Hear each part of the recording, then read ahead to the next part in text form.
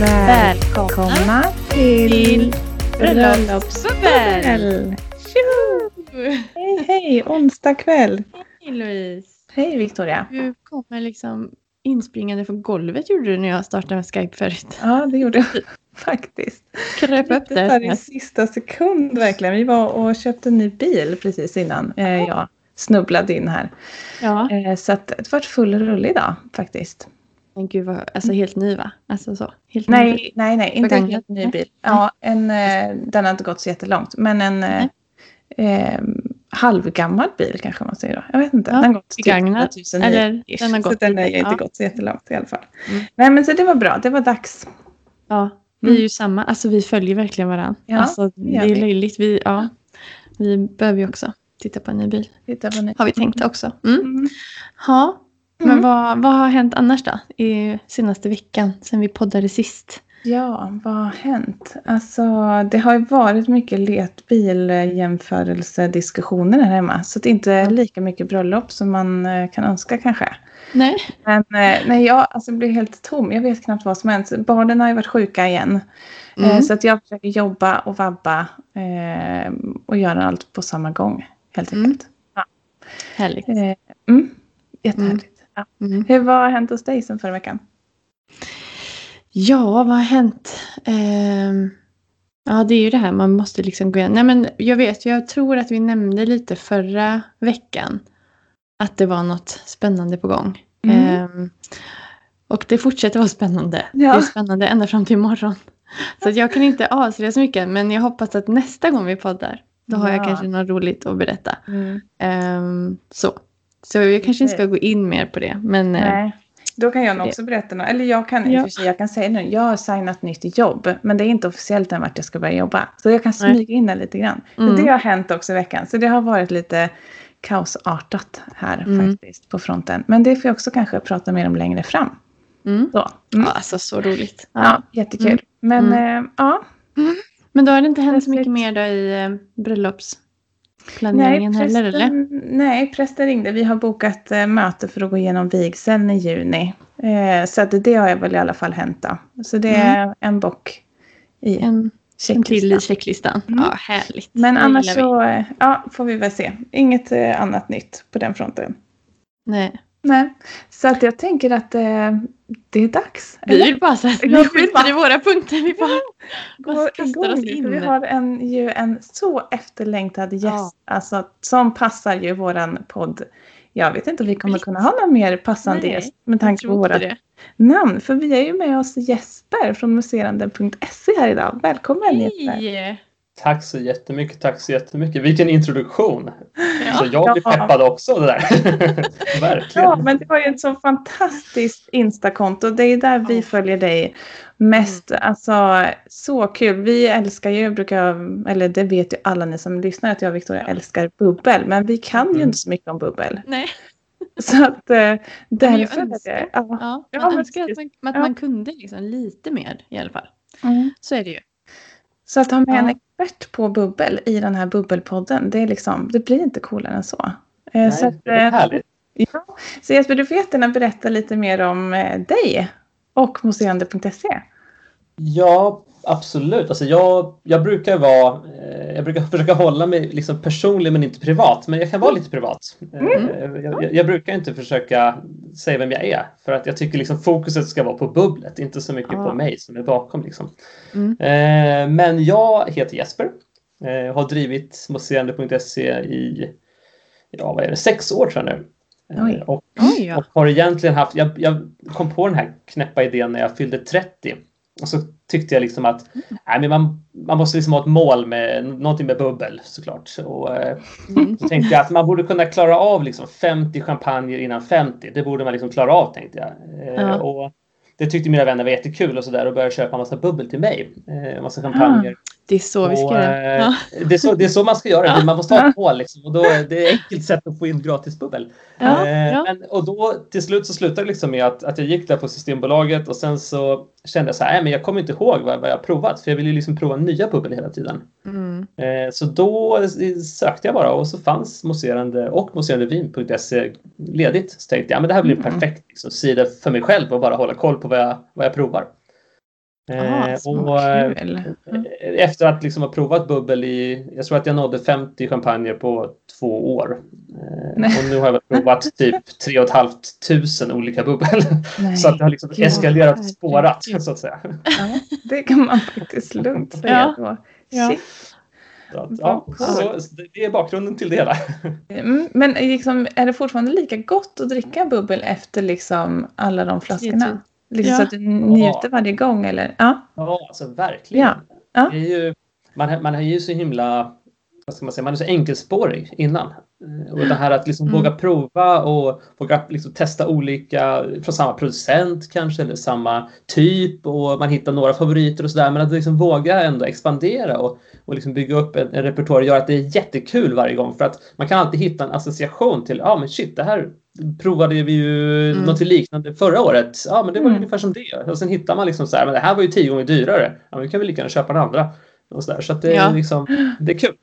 Ja, så men det coolt jag. Alltså. Ja, verkligen. Men vi måste ju ändå fråga också, är du själv gift? Det är jag faktiskt, sen 10 år tillbaka. Oj! 10 år? Har ni haft också? Ja, har ni haft 10 år? I sommar, den 9 juli blir det. 9 juli. Ska ni fira med bubbel då? Alltid. Såklart. Grattis i förskott. Wow, du firar liksom din 10-åriga bröllopsdag med mig i bröllopspodd. Det är också shit. Ja, det är inte fyskan faktiskt. Nej. Det knät vi ihop säcken ganska bra. Ja, det fick jag. Det fick jag. Men jag tänker så här, eller vi tänker att vid bröllop så känns det som att det är väl kanske brudskålen. Alltså som är det på dagen som man förknippar allra mest med bubblor. Så har du något så här vad du tycker är det optimala bubblet för en brudskål om du får välja? Och var intresserad av mousserande på alltså nu sa du 6 år sedan. Du hade inte riktigt börjat så här bli helt tokig i bubbel när giftig då? Eller liksom... Nej, precis. Då var jag liksom, gick runt och trodde att stilla viner var liksom bra sådär. Men nu har jag ändrat mig och nu jag tror bara på bubbel helt enkelt. Men vi hade bubbel på mitt bröllop också. Ja. Kommer du ihåg vad ni hade? Ja, absolut. Vi hade den här som går att få tag på nästan alla systembolag, tror jag. Den här som heter Rotary. Som är ett italienskt bubbel ifrån norra Italien. Och sen, nu kommer jag inte ihåg vilken årgång de är. De är ju liksom årgång varje år. Nu kostar de 129 kronor ungefär, tror jag. Och det är ett liksom, vad ska man säga, ganska lätt fruktigt vin. Och anledningen till att det blev det var för att svärföräldrarna var nere i Tyskland och liksom bunkrade i de här tyska hamnarna. Man fick välja mellan det eller Chapel Hill. Så då tyckte vi att det var bättre med eller italiensk bubbel istället. Chapel Hill då, så att säga. Ja, precis. Ja. Men hade du valt det idag igen, eller har du något annat som du känner att det här var ett optimalt liksom brudskålsbubbel? Ja, alltså det är en bra fråga tycker jag. För jag tänker så här, en brudskål är så himla... Den är så himla liksom, den är så kopplad i ögonblicket på något sätt. Att det antingen får man liksom välja, ska man ta liksom ett bubbel som det blir ett jättebra minne av. Som att när man liksom provar det 10 år senare så provar man samma bubbel igen. Och så bara, wow, fan vad kul det här bubblet var. Man kanske till och med köpte liksom flera flaskor när man gifte sig som har legat i en garderob bara. Så provar man liksom samma bubbel. Ja, just det. Då kanske man inte ska välja liksom det liksom absolut enklaste. För då, om 10 år kanske man har liksom andra förutsättningar, så man kanske kanske utvecklat en annan smak, så då kan det vara kul att välja något som man liksom, något man själv tycker om. Men annars tycker jag nästan att man ska välja något som man tror att alla andra uppskattar också. Det är en one-man show så mycket som det går ändå. Så det är väl schysst att bjuda på liksom en lite bredare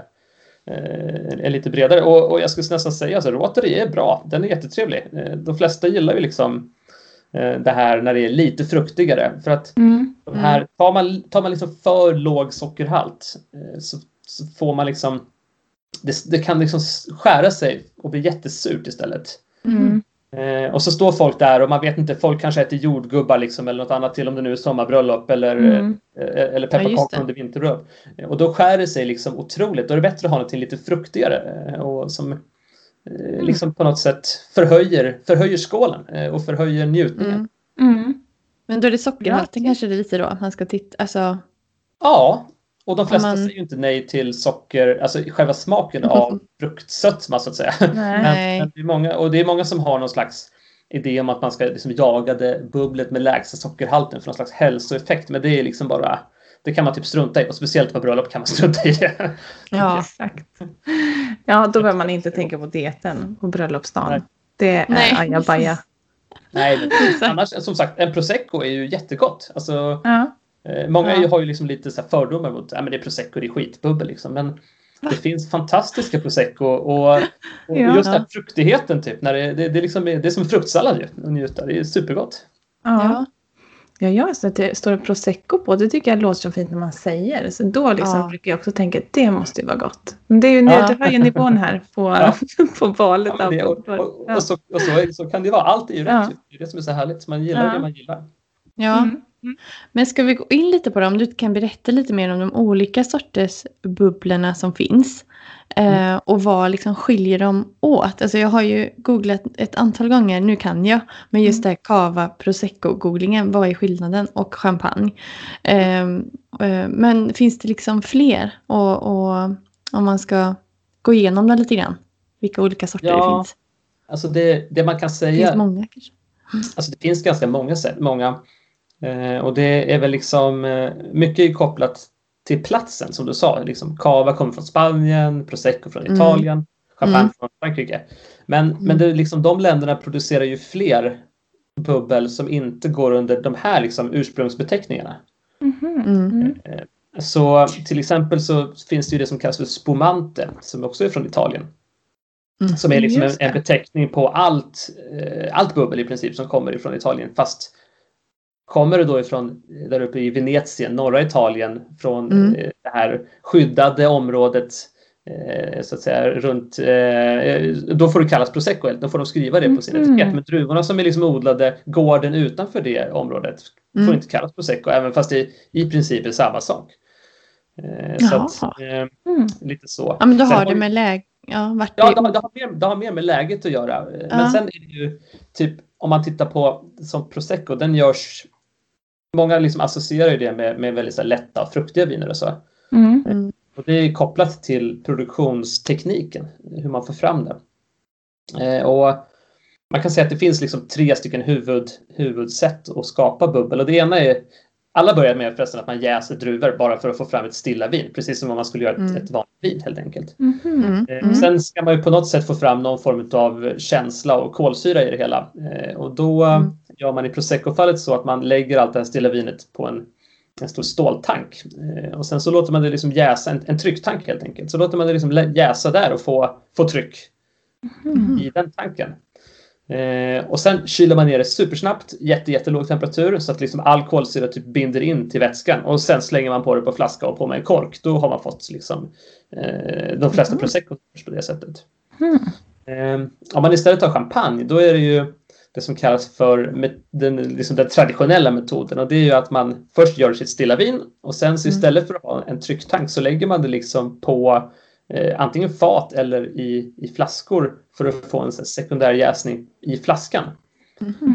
Och sen kan det ligga där i massor med år, och då ligger de ju mycket mer, så att säga, det är ju inte någon jätteproduktion, eller det är ju en jätteproduktion, men det är inte en jättevolym som det handlar om, utan det är små volymer, ofta på magnumflaskor. Och sen så när det är dags liksom att bli av med jästen, så fryser man ner den jästen som då har, liksom, man har fått nästan komma hela vägen ut till flaskhalsen. Så skjuter man ut den, man kyler ner den, skjuter ut den, häller på lite extra socker och sen på med en kork. Det tar liksom det tar olika tid att producera det här, och det är olika liksom lagar och regler. Som för prosecco så är det liksom en månad måste det ligga i de här tankarna, medan en champagne får som kortast ligga 15 månader. Det är väldigt stor skillnad på hur länge, och därför kan man ju liksom verkligen trycka ut prosecco, medan champagne tar ju väldigt mycket längre tid och man måste ha mycket större yta och lagra det där på källan alltså. Ja, just det, bara det. Men och för egentligen bara återkoppla till din fråga, de här vad det kallas för också, så Italien är ju prosecco spumante, men de har ju även det som heter Trento Doc, som den här Rotary till exempel är. Och då ligger det är också norra Italien, det ligger nära Trentino, och de görs ofta som champagne. Och sen har de även Franciacorta eller Franciacorta, och de görs också som champagne. Och brukar ofta kallas för Italiens champagne. De är liksom, det kommer där uppe i kalla norra Italien. Det är liksom det är fina jordmåner, det regnar bra och det är bra sol, men ändå liksom inte ultravarmt som du har nere i klacken på Italien. Just det. Ja, det blir jag sugen på, för jag ser ju det på din hemsida. Det är det som är så bra, för där har du ju faktiskt alltså staplat upp dem så. Alltså under Italien så hittar man ju de här 4 menar jag, som du nämnde nu. Så då lär man sig lite faktiskt på din hemsida också, ser jag. Alltså lite så. Man kan ju klicka runt där, men det är också sådär, det var liksom helt olika profiler, så att man ska liksom inte vara rädd att prova och tänka liksom att nej, men jag dricker bara champagne. Ja, men norra Italien har fantastiska viner liksom. Det är bara, man måste prova, man måste våga chansa. Ja, så. Precis. Men annars har man ju i Frankrike har man ju Cremant till exempel, som också är precis som champagne ursprungsskyddad och ligger lite här och där. Det finns i Bourgogne till exempel, i Limoux och Loire. Och de har liksom så att säga tvång på sina egna druvor, att det får bara vara en viss typ av druvor, lite liknande champagne, bara för att ha sin unika stil på vinet. Sverige har ju ett eget. Jaha. Ja, det säger vi här. Det görs ju inte väldigt mycket mousserande vin än i Sverige, men det börjar komma. Man har bland annat nere i Skåne finns det flera vingårdar. Runt Bjärhalvön, Bjärkusten, så vid Båstad och utanför Ängelholm och ute vid Kullen så att säga, ute vid Höganäs och Mölle. De kallar det för metod suédoise eller något liknande. Metod cap suédoise, typ Kapkullen. Så de försöker skoja till det lite. Men det är inte riktigt, men mer bara att de försöker ändå få det att de använder samma metod som champagne helt enkelt. Fast druvor från Sverige. Gud vad häftigt, det hade jag ingen aning om. Nej, inte jag heller faktiskt. Verkligen. Det kan vara kul att prova. Ja, verkligen. Men vi har en lite så här fråga B på den här. Och det är liksom så här, vilken är det då egentligen som har de så här hårdaste, eller vad ska jag säga, kraven på sig? Är det champagne som är mest omständig liksom att producera? Eller finns det liksom någon av de andra som är svårare egentligen? Alltså i champagne, det som gör att det blir så himla dyrt är ju att allting måste plockas för hand. Alltså du måste skörda druvorna för hand. I till exempel spanska och italienska och många andra, där behöver man inte det. Så där kan du liksom ha maskiner som bara kör och klipper ner alla rankor liksom åt sig. Men i champagne måste du ha handskördade druvor. Alltså varför måste man det? Eller liksom... Det är bara liksom. Ja, alltså det är kopplat till, för det är lätt att tänka liksom champagne som någon slags lyxvara, men det är liksom ett jordbrukstyp hantverk som de försöker bibehålla liksom. Det är som knäckebröd liksom, eller någonting annat. Det ska liksom göras på ett visst sätt för att det är så det är gjort, och det är så det ska bibehållas liksom, rent traditionsmässigt. Så det är liksom kopplat till det, men som du sa, det som är, om man nu skulle säga det som är krångligast eller dyrast att producera, så är det ju liksom 15 månader för champagne, och det får bara vara på ett område. Man får bara använda maximalt 7 olika druvsorter, och man får inte importera några druvor heller. Men det finns faktiskt andra bubbel från Spanien som har ännu striktare regler. Och det är ett vad ska man säga, nästan ett sällskap. Jag vet inte riktigt vad man kan kalla det för än så länge. Det som kallas för Corpinat.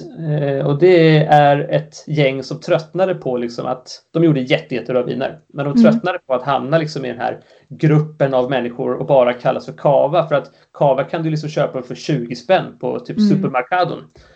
Och deras viner kanske kostar 300-400. Och då är det klart att ingen köper dem. Det liksom står och båda står cava på. Så då bröt de sig loss lite grann. Och det är liksom, de har lite liknande som champagne. Det måste liksom vara handplockat, men de kräver 18 månader på gästen.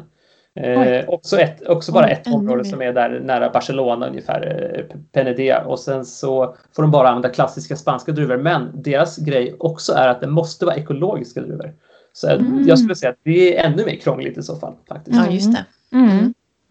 Ja, för jag som jobbar med marknadsföring blir direkt lite så här nyfiken på liksom, hur mycket är champagne ett brand eller ett varumärke? Hur mycket säljer de på att det är från champagne liksom? Eller är det alltid det lyxigare och godare liksom? Eller vad ska man säga, är det värt? Och nu kommer jag på en följdfråga sen som jag ska ta för den också. Alltså alltså om vi skulle ställa upp alla bubbel som jag har provat framför mig, då tror jag nästan i 9 fall av 10 skulle jag ändå välja champagne. Och det har inte med pris och det har inte med prestige eller något sånt att göra. Det är för att de är ofta så otroligt nyanserade. Man får en sån upplevelse när man njuter dem.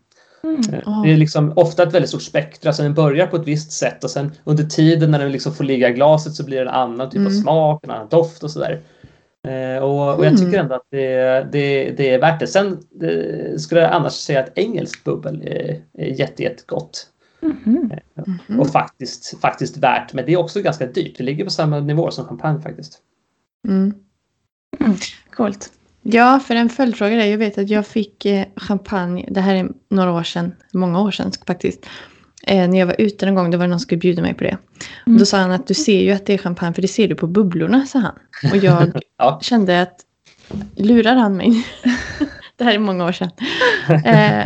Vad tror du och nu? jag vet. Vad sa du? Vad tror du själv nu? Jag vet inte. Han påstår att det här är liksom, du fick champagne. Jag tror aldrig jag har druckit champagne. Jag tror inte det då. Liksom.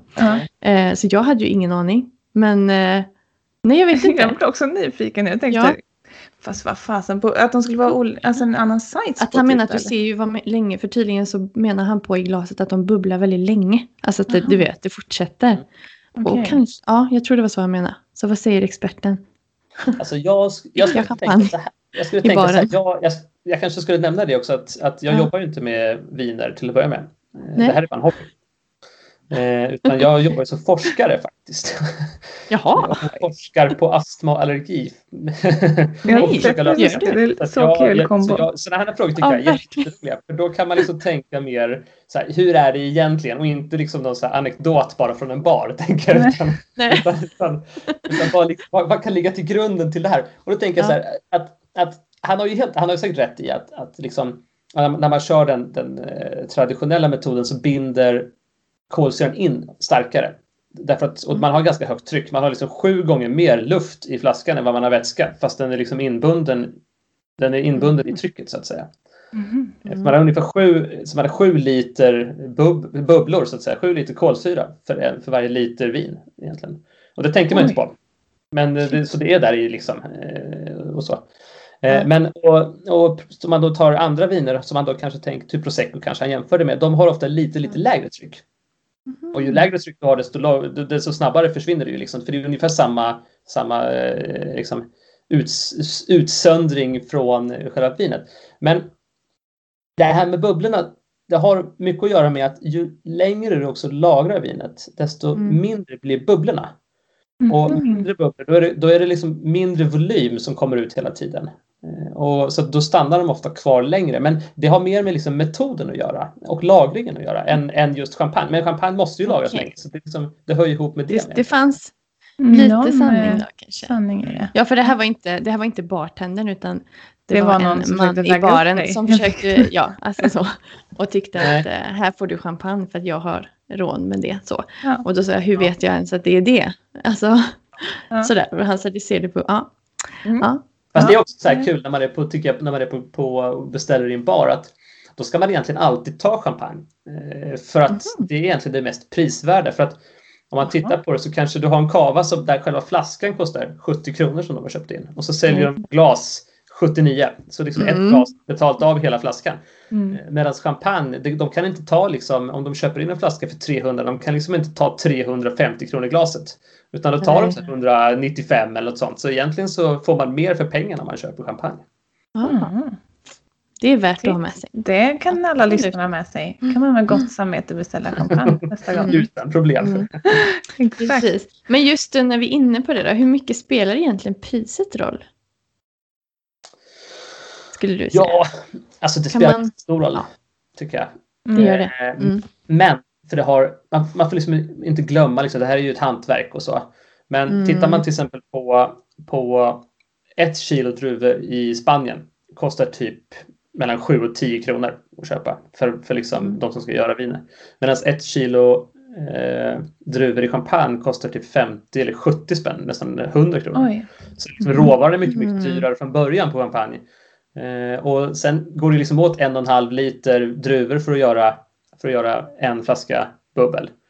Så att bara där har man liksom 100 spänn i råvarukostnad på champagne bara i råvaran. Medan och sen ska de plockas i kava har man 10 spänn.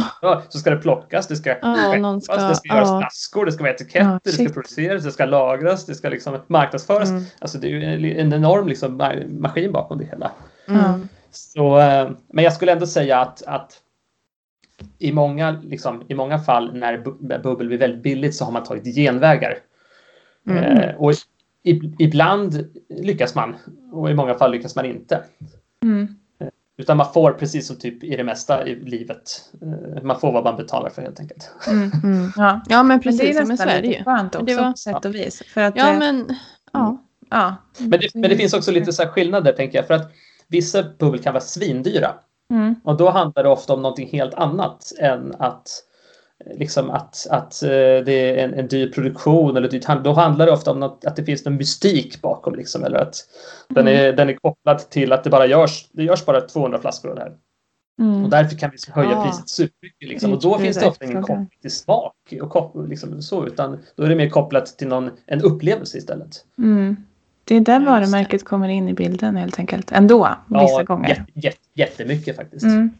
Speciellt också för de här som marknadsför sig via som så här partychampagner, typ Moët och liknande liksom, som vinner väldigt mycket på att de ska synas och när du köper den så ska du veta att du har betalat mycket för den också. Inte att du har hittat det mest prisvärda, utan tvärtom du ska visa att du har råd att köpa den. Exakt. Only brand. Ja, det är coolt också. Men vad är egentligen skillnaden då på ett så här kvalitetsbubbel? Vi har varit lite inne på det, men och ett budgetbubbel. Alltså dels i smak eller vi pratar lite om produktion skiljer sig åt. Men så här, om du skulle få 2 glas och ett är svindyr champagne och ett är någon, jag vet inte vad det finns, men någon bild för 69 kronor på systemet. Alltså, vad tänker du? Vad är det man så här, definitivt märker? Alltså man kommer nog definitivt att märka det på doften. För att har man i det billiga valt att liksom anamma enklare, snabbare metoder för att få ner kostnaden, så kommer man inte ha lagt ner lika mycket så att säga tanke och kärlek bakom, utan man har liksom man har kört på det snabbaste man kan, och doften tycker jag oftast den kan upplevas väldigt kort och väldigt så frän, eller att den är väldigt, väldigt fruktig för man har försökt dölja det med socker istället. Och sen när det väl kommer ner på smaken så är det liksom samma grej också. Upplever man för mycket liksom, alltså vad ska man säga, inte skalbäska, kärnbäska, alltså som man biter in i en vindruvskärna. Då har de liksom tagit en vindruva, för normalt sett när man ska göra de absolut finaste, då liksom pressar man otroligt lite för att få ut liksom det här, typ nästan som olivolja liksom, att man ska bara den här jungfruolja, att det ska liksom vara pyttelite. Just det. För det får ingen bäskhet för att liksom komma med från kärnan, men vill man liksom producera massor med vin, då liksom stampar man sönder dem allt som man kan och bara får ut alla varenda droppar liksom. Och då kommer det även liksom eller kärnbäska med, som då också ligger kvar sen kan det för 69 vara skitgott, och det för 1000-2000 kronor kan smaka riktigt, riktigt illa. Det liksom, det vet man inte förrän man provar. Nej, precis. Vad man själv uppskattar. Det är ju det som det handlar om. Liksom. Vad uppskattar man själv? Ja, det är det som man ska ju få liksom en guidning av folk som förstår vad de håller på med. Men i slutändan så är det liksom att priset är egentligen sekundärt. Det är upplevelsen ju som är det man är ute efter. Coolt. Vad pretto jag låter, men det är inte så det är. Alltså... Ja, men jag blir väldigt sugen på att, för det är klart att man kanske tar ett eller 2 glas bubbel och så jag köper ju ofta mitt favoritbubbel samma. Men visst jag hade gärna velat gå på någon bubbelprovning, just för jag har varit på vinprovning en gång och måste säga att det var en helt ny värld, för att du fick verkligen, precis som du säger, känna de här olika, och när du fick en viss maträtt då, det var ju komponerat så att vi skulle känna olika. Så att vin smakar ju helt olika beroende på vad du åt också sen. Men det var verkligen, det är väldigt kul att kunna lite mer. För det kan ju verkligen förhöja upplevelsen. Förlåt. Ja, men precis. Vad är det för bubbel som du brukar köpa? Ni två? Ja, alltså jag satt och försökte leta, nu blir det pinsamt för jag kommer inte ihåg vad det heter. Nej, jag tänkte säga att det står Prosecco på en jättefin flaska. Det är en jättefin flaska, har du? Ja, men vi har ju så mycket bilder på den, Victoria. Vi måste nästan men jag måste ju ha hur mycket bilder som helst. Du har ju den när du firade din utbildning. Alltså det är ju en flaska som är lite tung. Oj, förlåt. Jag är inne. Jag har ju datorn framför mig. Aha, i glas liksom. Fast det är väl alla, alltså genomskinligt. Men är den typ som facettslipad? För det finns ju olika sätt. Vissa som till exempel den är... Nu kommer det fram här snart. För den heter... flaskan är... Den har liksom massa kanter på sig. Uppåt. Ja, lite rosa beige etikett. Nej, men den är beige. Den är bara beige. Ja. Vänta, jag ska se. Du har den ju här, Victoria, på någon bild. Nu måste vi kolla. Ja, det är roligt. Det bästa, jag skulle egentligen haft med mig, för när vi fick vårt första barn, då skulle vi fira, eller det visste inte jag, men Jonas gick ner till systemet och skulle köpa en flaska champagne till mig, för att inte jag druckit bubbel på 9 månader typ. Nej. Det är man definitivt värd då. Exakt. Det var bara att vi tog det här första glaset, tittade på den och bara, men alltså det här är inte värt det. Alltså det var verkligen nej, vad det gott. Här är den. Ja, vad tråkigt. Ja, så trist. Nu kanske inte jag uttalar rätt. Nu ska vi se. Det heter något på P. P-I-C-C. Jag hittade en bild här. Men Piccini. Piccini, ja men det kanske är något sånt. De som har en sån här avlång, de har liksom, ser ut som en missil typ, eller vad man ska kalla det för. Ja, för det är liksom någonting i flaskan så. Ganska stilren, vit och lite guldig etikett. Piccini, ja men så heter det nog. Den är väldigt fin. Den tycker jag väldigt mycket om. Men den, jag vet inte. Den kanske, för den ligger väl på, vad kostar den? 95 kanske? 95 tror jag, precis. Det var under din, vi kanske kommer till det. Det är under gränsen. Under gränsen, ja. Så jag kände så här, när du sa det, för att bara, nej. Det är klart att man vill liksom. Men, och jag vet inte, men jag tänker det, vi kan ta, nu spårar vi ut från våra frågor. Ja. Men det här var kul. Det är ingen fara. Ja, men det hade varit kul också att kunna, nej men så här, varför tycker jag om den och vad finns det för, om jag vill gå upp lite då i, men i kvalitet, eller vad ska man säga då? I smak, eller i något liknande. I prisklass helt enkelt. I prisklass, tack. Skulle du, kan du svara på den sådär bara pang? En fråga som... absolut. Alltså, det som, vad jag kommer ihåg i alla fall, så är det är ju en prosecco. Så då smakar den prosecco. För alla prosecco gjorda med exakt samma druva. Så det är väldigt, väldigt enkelt. För då, det är därför jag tycker... Okej. Ja. Ja, men precis. Så vill man prova någonting annat som typ är liknande, då kan man köpa prosecco. Helt enkelt. Ja. Men den är det som kallas för extra dry. Det vill säga att den har liksom, de har lagt sockerhalten lite över att kallas för torr. Den kallas för halvtorr. Och italienare har liksom ändrat på det så att extra dry betyder inte extra torr, utan det betyder tvärtom mindre torr. Ja, men gud. Det är extremt förvirrande. Men däremot när det hade stått extra brutt, då hade det varit extra torr. Så det gäller liksom att hålla koll på åt vilket håll man rör sig i sötmagraderna.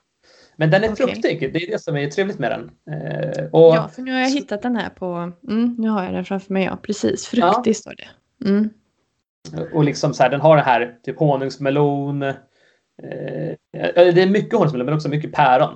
Och det är liksom, den är rätt så trevlig att njuta. Men jag skulle säga, om man vill prova någonting liknande, så i princip kan du plocka vilken prosecco du vill av extra dry format. Men för då kommer det smaka väldigt lika. Men det kan vara kul då att försöka utmana dig själv och ta en prosecco som till exempel är torr, där man har lagt i lite lägre sockerhalt. Då blir det lite mindre fruktig, men den får mycket mer liksom annorlunda smaker. Det måste då skulle det stå extra brut istället. Brut, precis. Då står det brut. Nu måste jag zooma in och se vad det står på vårat favorit. Jonas är ju inte lika fan av just den som vi älskar med den fina flaskan. Så vi har ju en, och det bästa med det proseccot är att korken ser ut som Jonas på. Precis med miniatyr av Jonas på den. Men det är ju en prosecco, ser jag. Jag ser faktiskt inte vad det står på. Extra dry stod det nog. Ja. Då är det samma. Ja, nej. Hur ser den ut? Vad har den för etikett? Den är liksom lite satt. Alltså lite lägre flaska, lite bullig med en väldigt orange etikett med liksom... Och sen så ser det ut som en liten skäggig man på korken. När man har öppnat den. Prosecco och... Är det Marastoni? Kanske. Jag vet inte. Jag har ju kameran här. Jag vet inte om det syns. Så här ser den ut. Ja, just det. Ser du? Ja, för Jesper kanske ser. Jag vet inte om du ser. Nej, jag ser. Det står bara... det står bara Prosecco. Nej, när jag zoomar in så ser jag inte riktigt vad det står. Organico, sen säkert organiskt eller något. Ja, jag vet inte. Jag får mejla dig sen i smyg. Jag ska kolla. Men det skulle kunna vara den här som heter... Alltså det finns 2 stycken som liknar det du säger nu. Eller egentligen en. Det är den här från Castelmar. Den står till Prosecco över hela etiketten som man typ inte ska missa. Och sen har de som en liten kuggkrona ovanför sin logga typ. Ja, men det är och så står det Organico under. Ja, exakt. Ja. Men alltså inte bra. Så, men är inte det sjukt att du kan? Ja, så här många. På etiketten tar du det liksom. Bubbel dagligen. Herregud. I princip. Jag dricker väldigt sällan, men jag provar väldigt mycket. Ja. Man får se det så.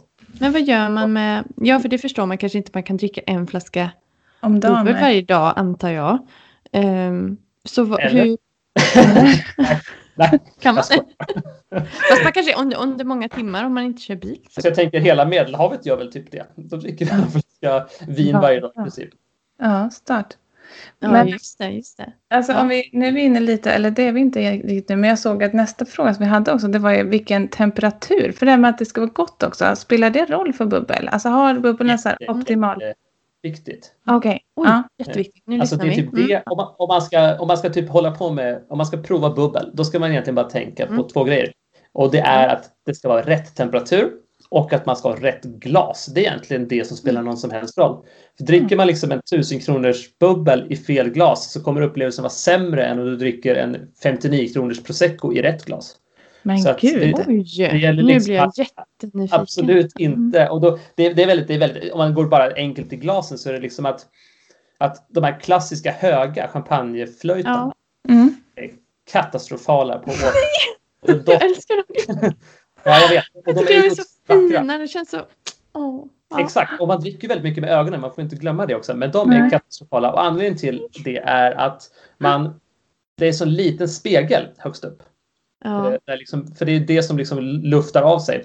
Och sen fyller man ofta ganska mycket upp. Och det finns liksom både lätta aromer i bubbel som sticker iväg ganska snabbt. Och de försvinner direkt ut i luften. Och sen finns det lite tyngre bubbel, eller lite tyngre aromer som liksom ligger kvar där. Och man når liksom inte ner med näsan, så du kommer inte åt dem heller. Så du liksom missar båda delarna. I princip. Och men alltså, för när ni provar bubbel eller så på du har ju lite livesändningar då på din Insta där. De är jättefina. Eller som jag har sett då, de är lite lite som minivinglas typ. Eller? Ja, jag tänkte sagt, jag ser ofta det på era... Är det alltså de som är bra? De kallas för typ tulpanform. Då ser det ut som en tulpanblomma. Och tanken med dem är liksom att man ska fylla upp till strax under hälften. Just för att du ska ha en så stor liksom spegel som möjligt. Och sen så ska de liksom vara insnävda så att de fångar aromerna istället för att de bara liksom sticka iväg ut i luften. Det är otroligt kul om man har glas hemma. Alltså man kan ta ett vinglas, alltså ett vitvinsglas. Det är liksom det mest ultimata man kan dricka bubbel i egentligen. De är ju ungefär samma form liksom. Så jämför man det med de här favorita höga, jättevackra glasen. Det kommer att vara, det är som dag och natt. Man tror liksom att man har helt olika bubbel i glas. Jag fyller år nästa vecka. Jag vet vad jag kommer önska mig. Jag har inte vetat vad jag ska önska mig. Nu alltså, vet jag. Det är den bästa investeringen du kan göra. För att man betalar typ 100 spänn per glas, max. Du köper 6 stycken och du har dem resten av livet. Och alla dina bubbel från och med då kommer bli goda. Amen. Jag har lärt mig så mycket nu. Ja, fantastiskt. Så coolt alltså. Ja, verkligen. Men temperaturen också, man hoppar till den. Och den är också viktig.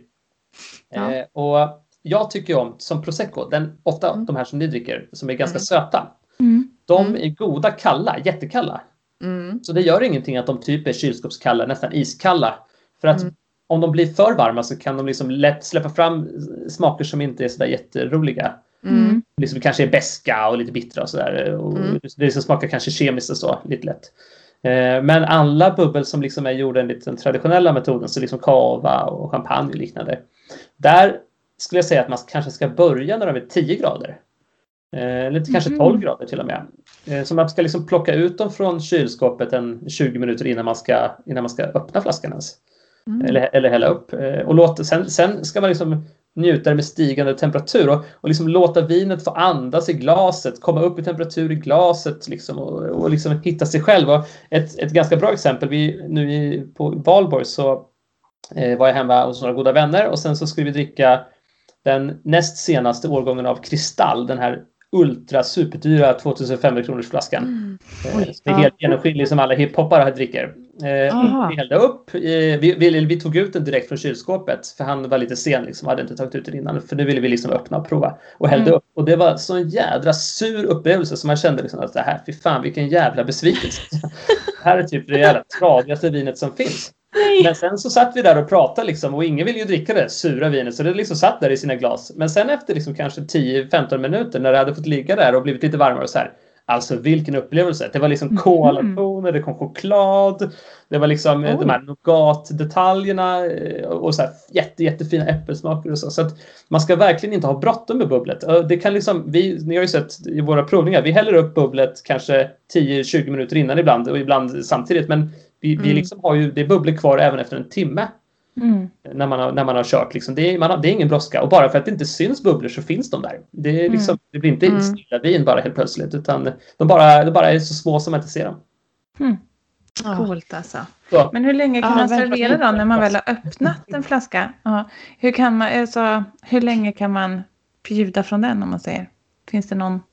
Alltså, det man kan göra det är att köpa sådana här stoppers. Champagnestoppers.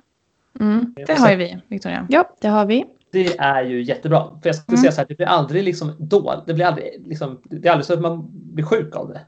Nej. Utan det som händer är, om det ligger alldeles för länge så liksom kommer ju kolsyran till slut att sippra ut för de är inte liksom 100% täta och då blir det stilla vin. Och sen får man bestämma själv om man tycker att det är gott utan bubblor eller inte. För vissa de här är ju supergoda även när de inte bubblar. Men och flera gånger, ofta när vi ska åka på semester så liksom kanske man öppnar man har packat in i bilen liksom, man är redo så här på kvällen innan och sen öppnar man en flaska, tar sig ett glas bara för man ska upp och köra tid och liknande. Och sen när man kommer tillbaka 2-3 veckor senare så står flaskan där i kylskåpet med den där korken. Man öppnar och det är fortfarande jättefina bubblor kvar. Så att det är liksom ingen brådska. Så länge man liksom stoppar in den i kylskåpet så fort man kan.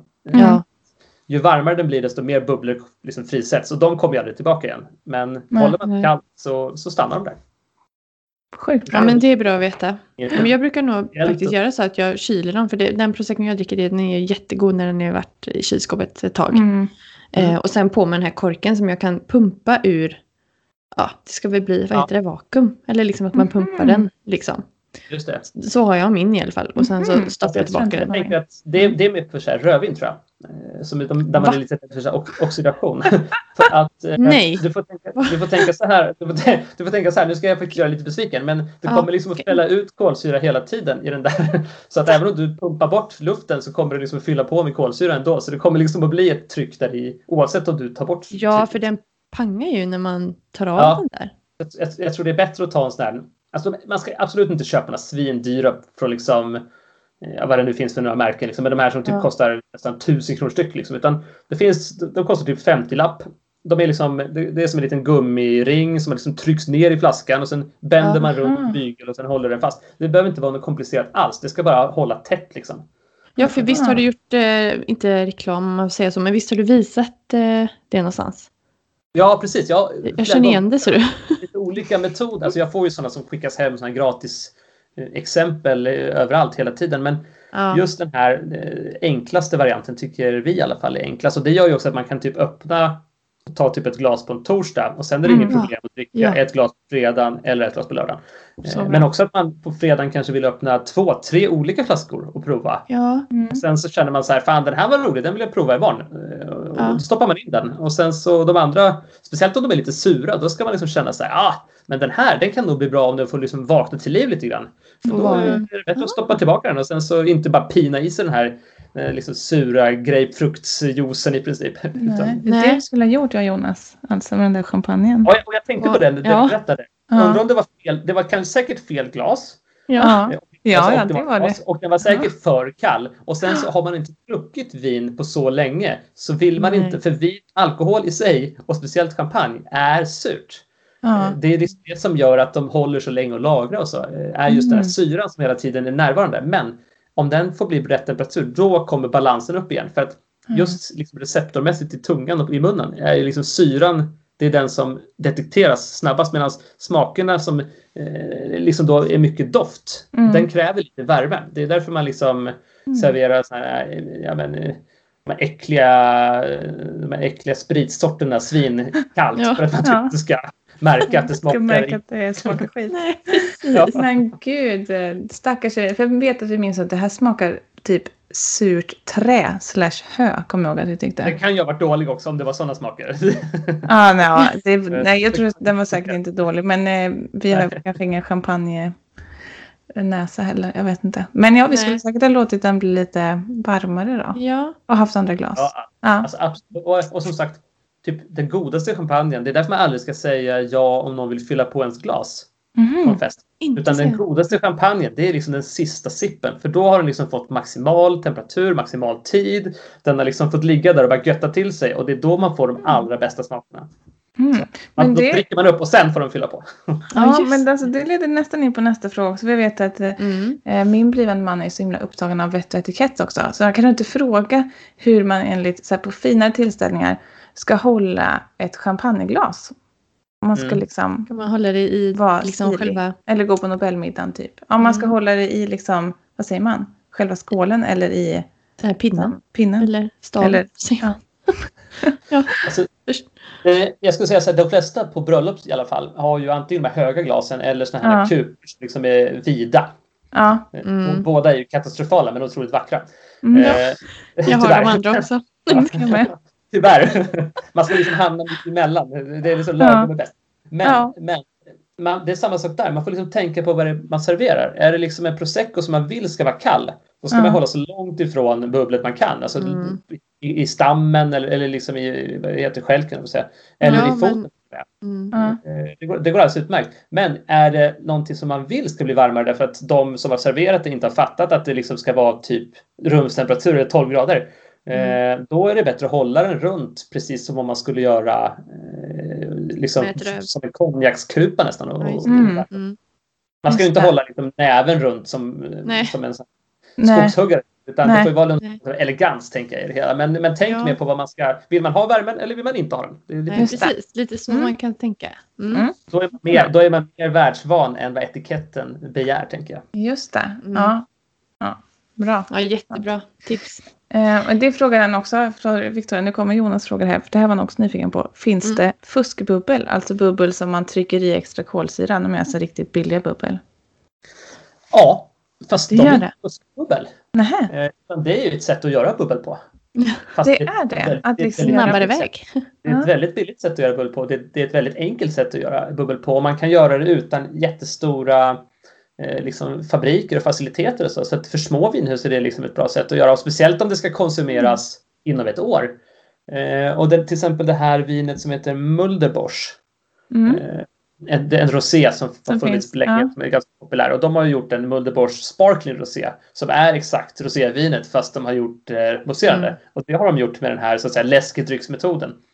När man bara öser i kolsyra och sätter på en kork. Men som sagt, den kolsyran binder inte in lika bra som de andra, eftersom den inte får liksom ligga och integreras i det hela. Utan den är tänkt att du ska inte spara den mer. Du ska dricka den under det året du köper den. Det ska inte ligga några 10 år och vänta på att det ska bli supergott. Liksom, utan det är när det gäller. Det ska konsumeras. Men jag skulle inte säga att det behöver inte betyda att det blir sämre. Utan allting, det är liksom hantverket innan som gör om det är värt att på det liksom. Alltså har man riktigt tajt med tid och inte har någon bubbel hemma men har en flaska vitt, då kan man liksom sodastreama den om det kniper. Eller? Det tycker jag. Och sen så får man kalla det för någon sån här, kanske inte champagne, men man är ju nästan liknande tänkt. Så man får ju hitta på något bra namn för det där. Ja. Exakt. Ja, det är bra att veta. Roligt. Ja.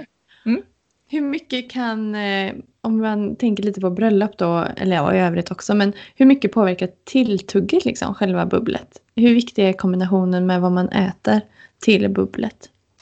Alltså det är också jätteviktigt, för det kan ju verkligen bära eller brista alltid, hela liksom upplevelsen. Och när jag provar så smakar jag aldrig någonting till. Nej.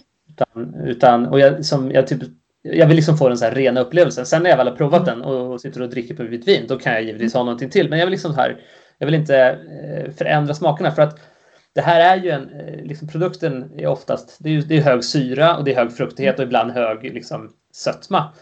Och då får man hitta något som liksom matchar till det. Och tar man då typ så här jättetorra, typ champagne eller jättetorra kaver eller vad som helst, så funkar de jättebra till exempel salt. Chips. Typ chips, typ räkor, typ ostron. Alltså någonting som liksom, för då saltet så att säga förhöjer det här som då sockret, eftersom det inte finns socker så finns det ingenting som bär smakämnena heller. Utan du tappar väldigt mycket. Då får du liksom ändå en ökad. Så att ofta så här när det är brut natur, alltså när man inte har tillsatt något socker alls, då kör vi ofta räkor. Det tycker jag är bra. Och fett, champagne och andra, vi älskar ju fett liksom. Så att aioli och alla möjliga majonnäser och grejer man kan liksom tänka sig det, och även kan till viss del grädde faktiskt funkar rätt bra. Men om man ska tänka på bröllop så är det ju liksom om man tänker tårtmässigt och efterrättsmässigt och sådär, så är det ju katastrofalt att ta ett alldeles för torrt bubbel. För då kommer det bli liksom surt och bittert och tradigt och inga smaker alls, utan då ska man liksom satsa på ett lite sötare bubbel som liksom som liksom klassas som antingen sött eller halvsött. De här som är demi-sec eller sec som det står på dem. Och då får man liksom en upplevelse som är helt fantastisk. Men det är liksom ett vin som om du skulle öppna den på fredagskvällen skulle du tycka liksom att shit, det här är ju typ som läsk. Det är liksom smakar jättesött. Men just när man har typ jordgubbar eller liknande där så funkar det jättebra. Medan tar du en jordgubbe till bubbel så är det egentligen en jävligt dålig kombo. Det är liksom, du får en beska och en syra och ingen sötma. För jordgubbar är liksom egentligen inte söta. De är ju lite syrliga liksom. Så det finns ingenting som bär upp det där. Utan ändå är det en sån här klassiker liksom. Jordgubbar och... Ja, jag vet, precis. Gärna i såna höga glas så att det blir ännu mer. Ännu mer. Alltså, vi kommer ha koll på de här glasen sen. Shit. Det är bara att åka och handla nu alltså. Ja, det måste jag. Ja, precis. Ja. Men det funderar, alltså om man då älskar bubbel och ska bjuda in till bröllop, alltså kan man liksom byta ut det vita glaset till förrätten mot ett glas bubbel? Vad tycker du? Absolut. Alltså jag har ju gått över till att dricka, nu är jag ju lite biased här, men jag har gått över att dricka bubbel till allt. Alltså och även när vi har middagar och så med vänner och så, vi serverar bara bubbel till allt. Och det har inte med att jag bara älskar bubbel, utan det har liksom med att det funkar för henne att matcha till allting. Alltså till och med när vi liksom grillar oxfilé eller vi grillar entrecote eller vad som helst. Tar man en rosé till det, fenomenalt. Och man liksom följer också smakerna genom hela middagen. För det är ju, bubbel är ju alltid så här, det är fräscht, det är piggt. Man liksom, varje klunk renar liksom munnen lite grann. Så att jag tycker absolut man kan byta ut vitvinsglaset eller hela middagen till bara bubbel. Hela middagen till bara bubbel. Victoria, hade vi gift oss du och jag, då hade vi fått ha en bubbel hela middagen. Alltså förstå hur fantastiskt, hur bra skulle inte det vara? Inga så här rödvinsfläckar, ingen så här jobbig alltså så här rödvinstunghet i huvudet liksom. Och tänderna. Bara pigga och glada. Och tänderna. Ja, shit. Verkligen. Oj. Ja, verkligen. Men vi var ju inne på den här, vi har ju en sista fråga här från oss i alla fall. Vad du helst vill skåla i för bubbel på din bröllopsdag. Nu har du har ju 10-årig bröllop. Frågar vi förut, men om du får välja en budgetvariant och en lyxvariant då, som ni ska korka upp på er 10-årig bröllopsdag. Exakt. Alltså vi försöker ju ändå så här följa. Alltså det är det som är lite lurigt med den här bröllopsskålen. Det är för att den är så förknippad med det minnet. Så det är kul att ha det bubblet. Fira med faktiskt. Även fast det då kanske var... Då tyckte vi att liksom, men det kostar runt 100-lappen. Det var rätt dyrt. Nu skulle jag inte säga att det var dyrt. Men liksom, man får liksom tänka... Man kan inte tänka så i framtiden menar jag, utan det får bli vad det blir. Men vi har ofta det då som kanske ett bubbel. Och sen kan man prova något annat bubbel som vi då har upptäckt under åren är jättebra. Och så. Men som sagt så Rotary skulle jag välja. Annars gillar jag gärna kremanten som också finns på de flesta systembolag. Den som heter Louis Boyau. Som har liksom en sån guldig etikett. Den har jag nere i källaren. För den hade med julklappsspelet tror jag. Tror den tycker jag är jättebra. För den är liksom, den smakar, den är liksom, den är kremant, den kommer från Bourgogne, det är liksom, det är bra druvor, det är ett bra hus som gör det, och den är liksom pigg och fräsch och liksom en bra allround, ett bra allround bubbel tycker jag. Och den är inte så dyr heller, den kostar också typ 129.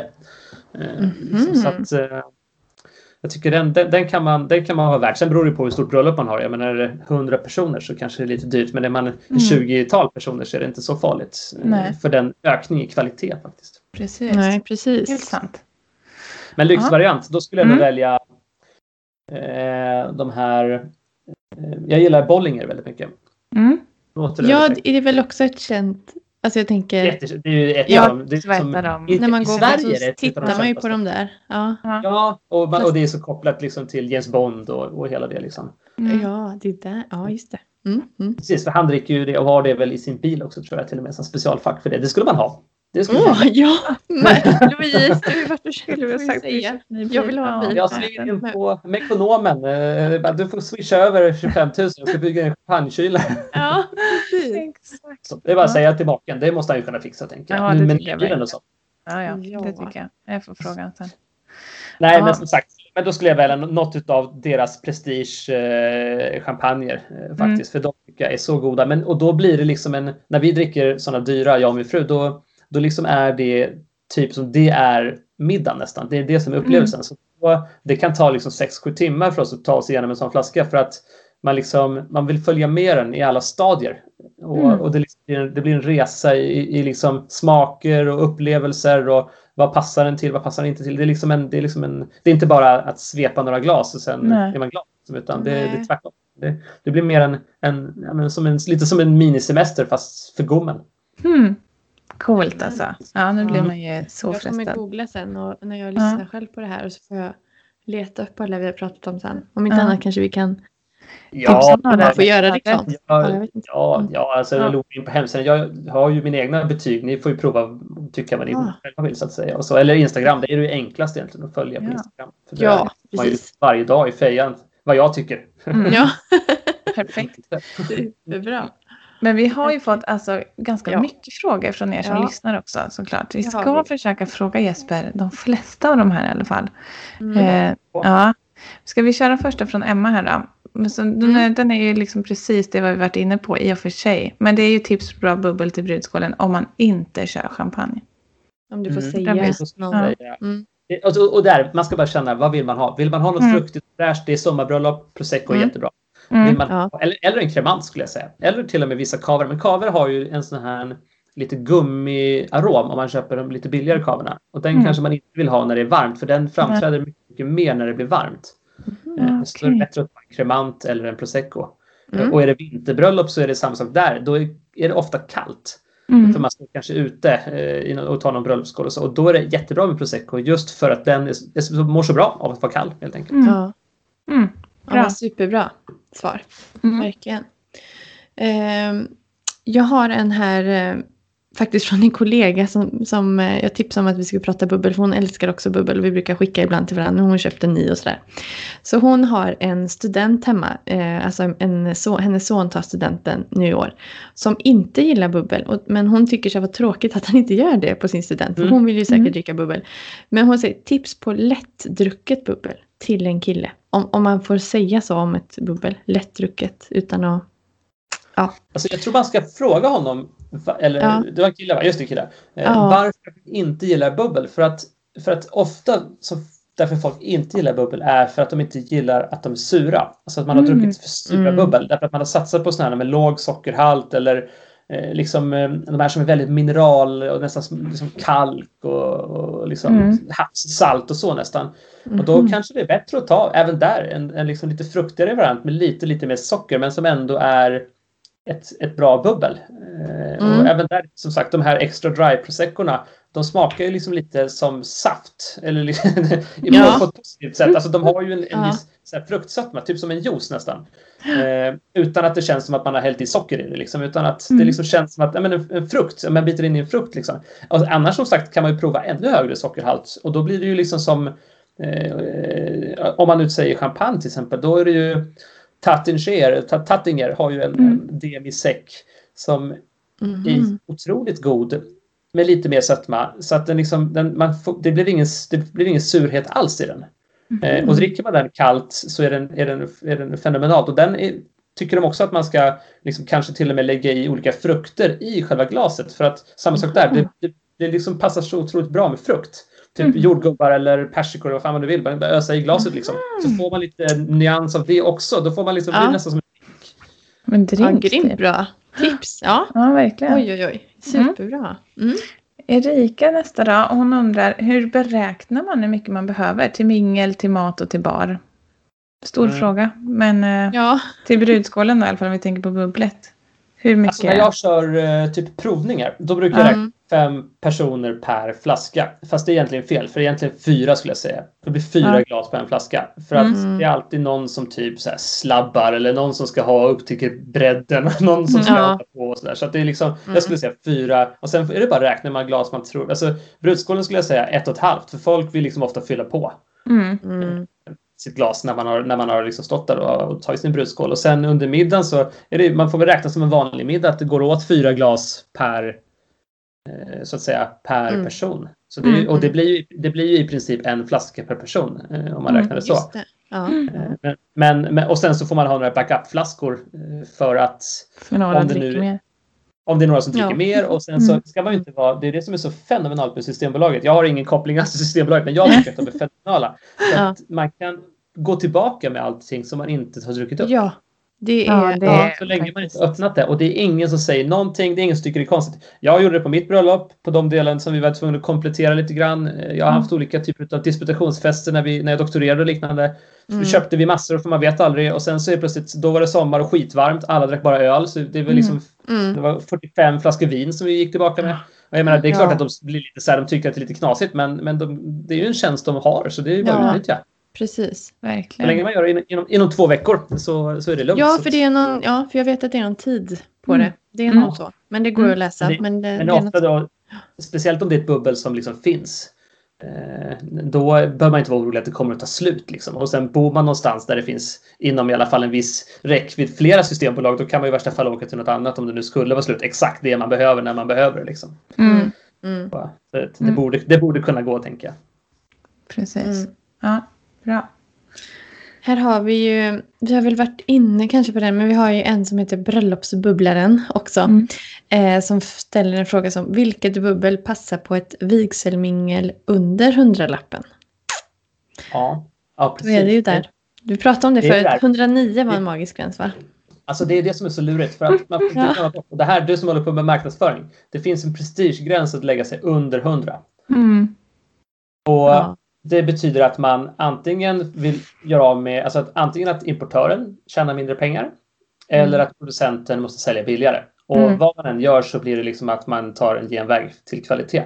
Men de som inte kan lägga sig på under 100, de kan heller liksom inte fläska iväg hur mycket som helst. Utan det finns liksom en gräns typ runt 109. Jag skulle säga, så länge man har sig under 110 kronor, då får man även in de som kostar 109. De som kostar 109 kronor, de är liksom så pass bra, men de har försökt, som alla importörer, alla producenter, de har försökt klippa i allting, de har försökt göra det så billigt som det bara går, men de kan inte få ner det under 100. Och då hamnar de ungefär där på 109. Sen ska man säga att sen är det samma sak uppåt igen. Att hoppar man 10 kronor till, så 129 kronor. Eller 20 kronor till blir det, menar jag. Där kommer liksom nästa magiska gräns, där att de har försökt hålla ner det typ runt 100-lappen, men inte riktigt klarat det heller. Och då fastnar man där på 129, för att börjar man närma sig 150 och uppåt, då finns det jättebra bubbel som de måste konkurrera med. Så då lägger de sig där på en billigt segment men ändå hög kvalitet. Så bättre att satsa på liksom 109 eller 129. Bra tips. Så kör man på det. Ja, men det var bra faktiskt. Det här är kul. Eller kul, men det har vi inte varit inne på. Men vilket är det bästa alkoholfria alternativet? Alltså det är också en svår fråga, för förr i tiden så var det ju så otroligt katastrofalt usla alkoholfria viner. Där man liksom gjorde ett vin och sen så liksom knappt liksom man gjorde typ saft och sen så hällde man i, blev de jättebäska och sura, så hällde man i skitmycket socker i dem och så blev det någon slags sån här sötsur, sliskig blandning liksom, som ingen egentligen ville ha. Men nu för tiden har man kommit på ett sätt där man egentligen gör ett vin med alkohol. Och sen liksom kör man en slags kylfiltrering där man filtrerar bort alkoholen, så alla smaker som liksom gästen har skapat när den hållit på att göra det den ska göra, liksom producera sina smakämnen, de finns kvar. Och det enda man har tagit bort är alkoholen.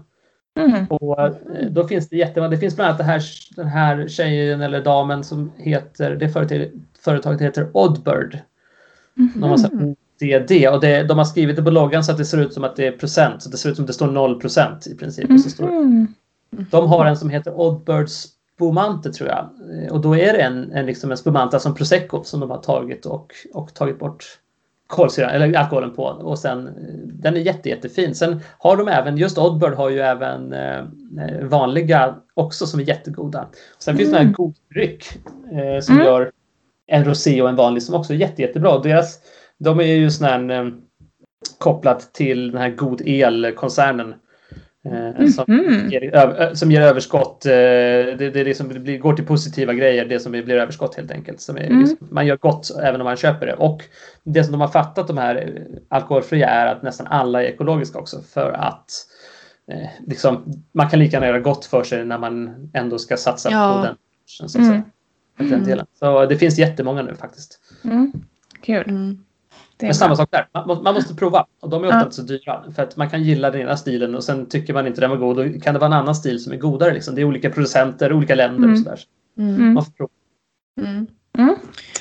Jättebra. Vi har varit inne på, Kristina har ställt en fråga, men vilken typ av bubbel passar bäst till tårta? Vi pratade ju lite om det förut, va? Att det var sött, ett sött. Men vi ska se, här var lite Jennifer, tror jag. Hur länge håller oöppnade flaskor champagne om man förvarar dem i skafferiet? Med en liten skrattgubbe har hon skickat. Ja. Alltså, jag har provat champagne från 1911. Och det var inget problem att dricka det. 1911? Gud, jag kopplade inte först. Så över 100 år gammal champagne. I dags, vad säger man, rumstemperatur säger man? Alltså, nej, den var lagrad i en vinkällare. Så det man ska tänka på, det som förstör viner, det är värme och skakningar, alltså när det liksom rör på sig. Och även solljus. Så man ska liksom helst att lagra det i skafferi, helt okej.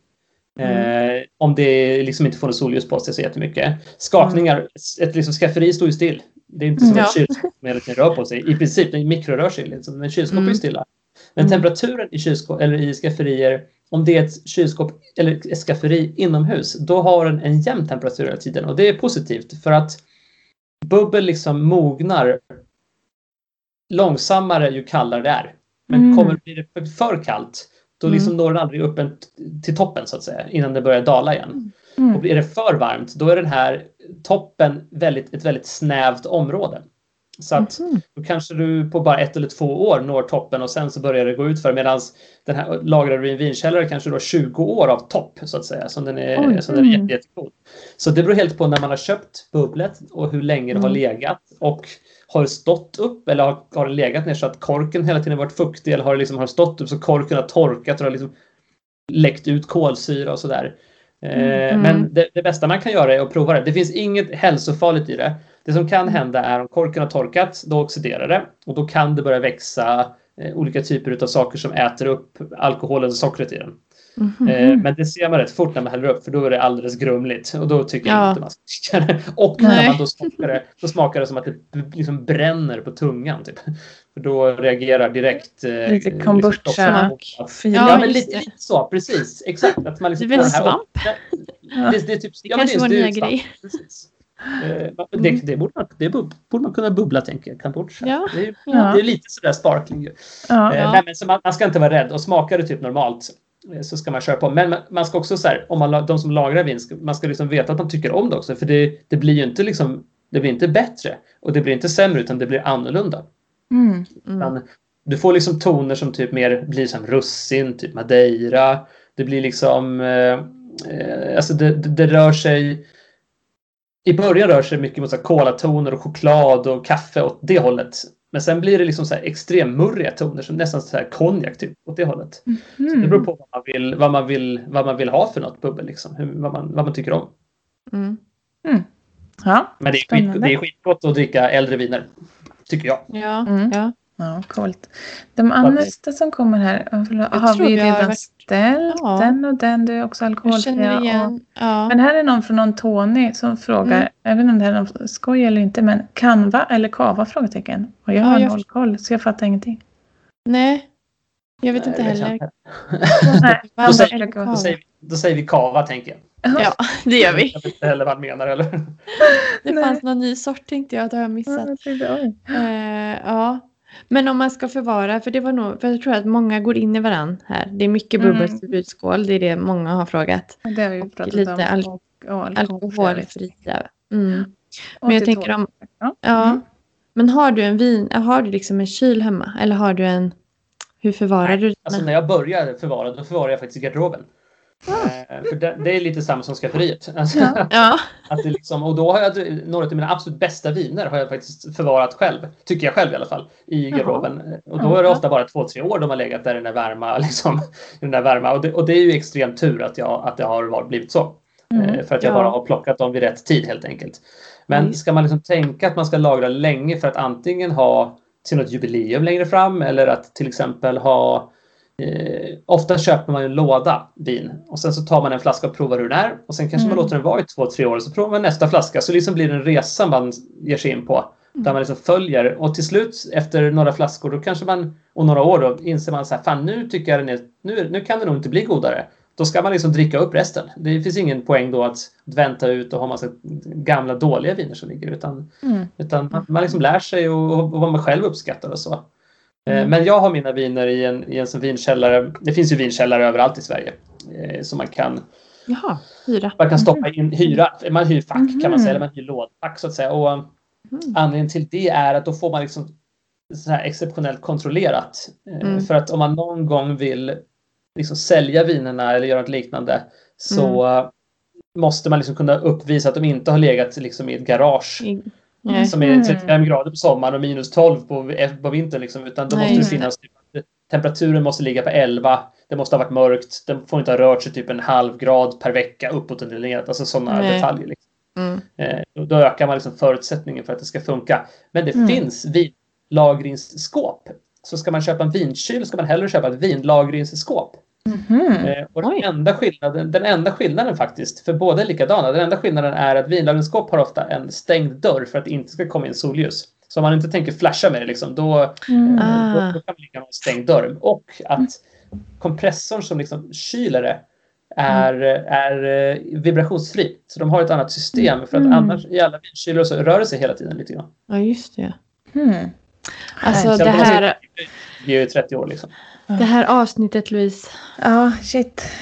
Men det värsta är, vad heter det nu igen? När man liksom läser på om någonting, och ju mer man lär sig desto dummare känner man sig. Vad kallas det? Typ, jag känner mig, lite så kände jag mig. Inte för att jag kunde något innan om det här, men man fattar ju att det är en hel värld liksom. Men nu kan det ju massor. Alltså ni får ju tänka att jag kunde ingenting när jag började med det här heller. Jag tyckte det var kul att dricka bubbel. Och det är typ jag jobbar inte med det här liksom. Jag har typ provat och läst mig fram till det här, och sen liksom har man börjat fatta saker själv därför att man typ provar och testar, och man ska inte liksom man ska släppa alla liksom fördomar man har med vad som är gott och vad som inte är gott och vad man själv gillar och inte gillar, så utan bara låta den liksom sugas med i resan, och så ser man vad den leder. Och i bästa fall hittar man roliga bubbel, i värsta fall så har man provat väldigt mycket bubbel. Ja, exakt. Det är också win-win.